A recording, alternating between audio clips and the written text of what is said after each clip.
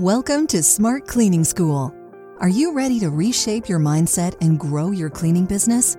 Step into today's class with your guide, Ken Carfagno, so you can win for your family. Welcome to the Solo Cleaning School podcast. I'm excited to talk to you about some fun analogies and parables of sorts. In this episode, count the cost and how to make your business profitable before it starts. But before we do, how about a Funny Papers edition? Your driving matters. Here we go. The kids and I were disinfecting our gear and ready to head into the first office of the day when a large landscaping truck and trailer came huffing into this parking lot. Now, this is a school. It was empty on a Saturday morning, but there was this giant black top, and I guess this landscaping truck was coming in. I didn't know what it was doing, but I had my kids. I'm like, kids, watch out. Go where it's safe. This landscaping truck came right into the big parking lot and started swerving a big arc around the parking lot, like leaving tire tracks at fast speed in the parking lot. I couldn't believe it. This company was obviously in a hurry, probably late to its first client. I thought maybe it was cleaning the school, and I was like, I'm locking the car and waiting until they park. But they didn't. They made a full circle then, went back out the school exit, and pulled across the street into a house. I don't know what happened. Did they miss the house, pulled into the school instead? Don't know. But here's what they didn't count on. They went into a parking lot and did something that made me think poorly of the company. You see, I did see the name of the landscaping company on the side of the truck. So business owners out there, if you're going to put your name on your truck, realize everything you do, including your driving, matters, because you will give an image of who you are. Now, they might be the best landscaper in my area, but I will never call them. I will never hire them. I will never recommend them. Now, I'm not going to go so far as to become a detractor and harm their business by telling others not to go with them. But I've thought about calling the owner and talking to them and say, hey, you should know this about your employees, because I'm sure that business owner doesn't realize it. It's one thing when we're solo, we're trying to guard our image. How about when you're large, multiple trucks or multiple cleaning cars out on the road? Who's in those cars? What are they doing? Are they smoking and throwing out cigarette butts on the ground? People see that. Oh, look at this. Bob's Cleaning or Peachy Cleaning. Oh, I don't want to ever call them. That's gross. You see, your image does matter when you're driving. So the kids and I were just like shaking our heads, and they said, wow, Dad, that was crazy, huh? I said, yeah, it was crazy.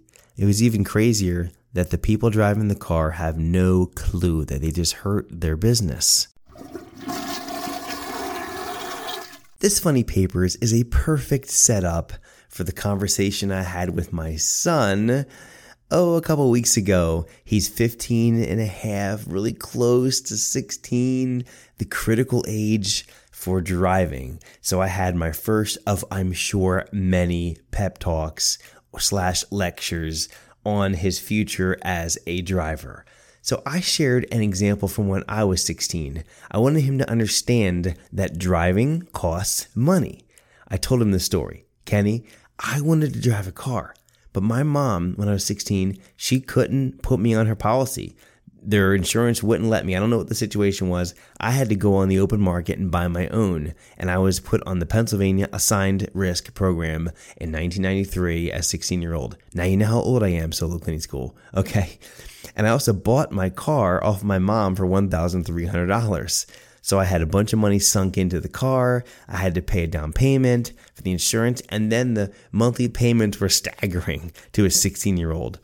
Plus, I had other monthly expenses, car insurance, right? Maintenance on the car when it broke, and it was a Ford, fix or repair daily. So there was a lot of expenses there, Ford, and gas cost a ton.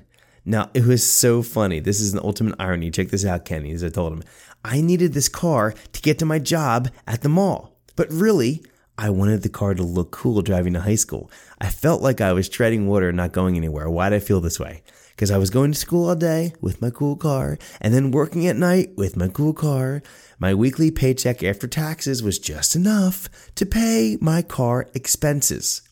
I was in this ironic situation where I was working just to drive and driving just to go to work. Did you hear me? I was working just to drive and driving just to go to work.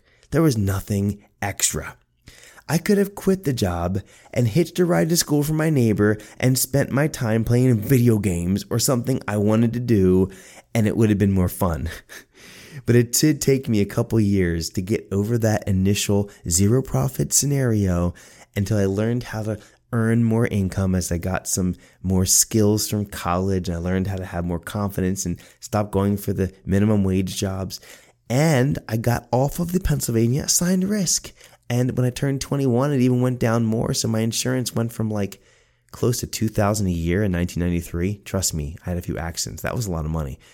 Back down to maybe $1,000. So that was a huge drop. So anyway, I did figure out how to make it such that I would go to work and the money that I got from my job paid for all of my car expenses, and I could invest some into my college, and I was able to take my new girlfriend on some dates. And I said, hey, Kenny, thank goodness I figured that out, because that girlfriend, that's your mom. Kenny really liked this story, but it also got him a little bit down thinking, oh boy, that's a lot of money to drive a car.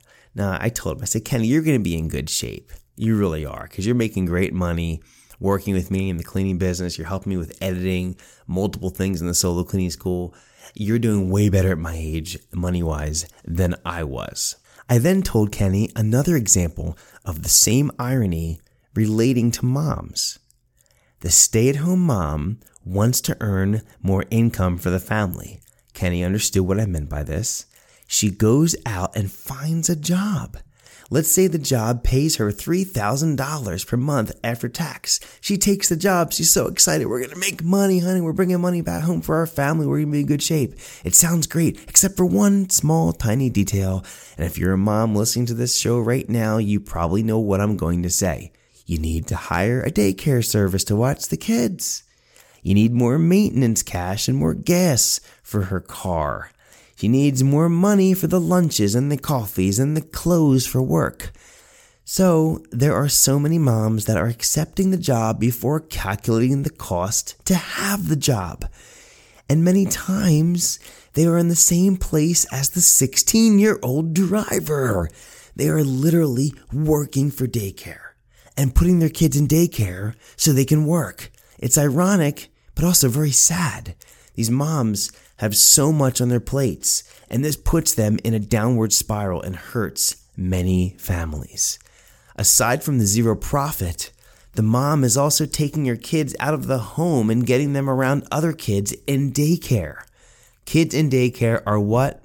Always sick. Did you say that? Yeah, they're always sick. So now this poor mom's kids are sick, and then the rest of the family gets sick. The mom can't work now, and now the dad can't work, and if he has his own business, he's probably not getting paid because he can't go to work. So now this $3,000 job that you thought was such a blessing is probably put you $1,000 in the hole. This is detrimental to the family big time. My son loved these two stories. He thought they were really interesting and things he could learn from. But if you're listening to this and you're a mom, or you've got a 16-year-old son, you're thinking about this for him, this is super depressing. So let me encourage you, and I'm going to break this lesson down and give you powerful words from my hero. His name is Jesus. And here's what he says. For which of you, intending to build a tower, does not sit down first and count the cost, whether he has enough to finish it, lest after he has laid the foundation and is not able to finish, all who see it begin to mock him, saying, this man began to build and was not able to finish.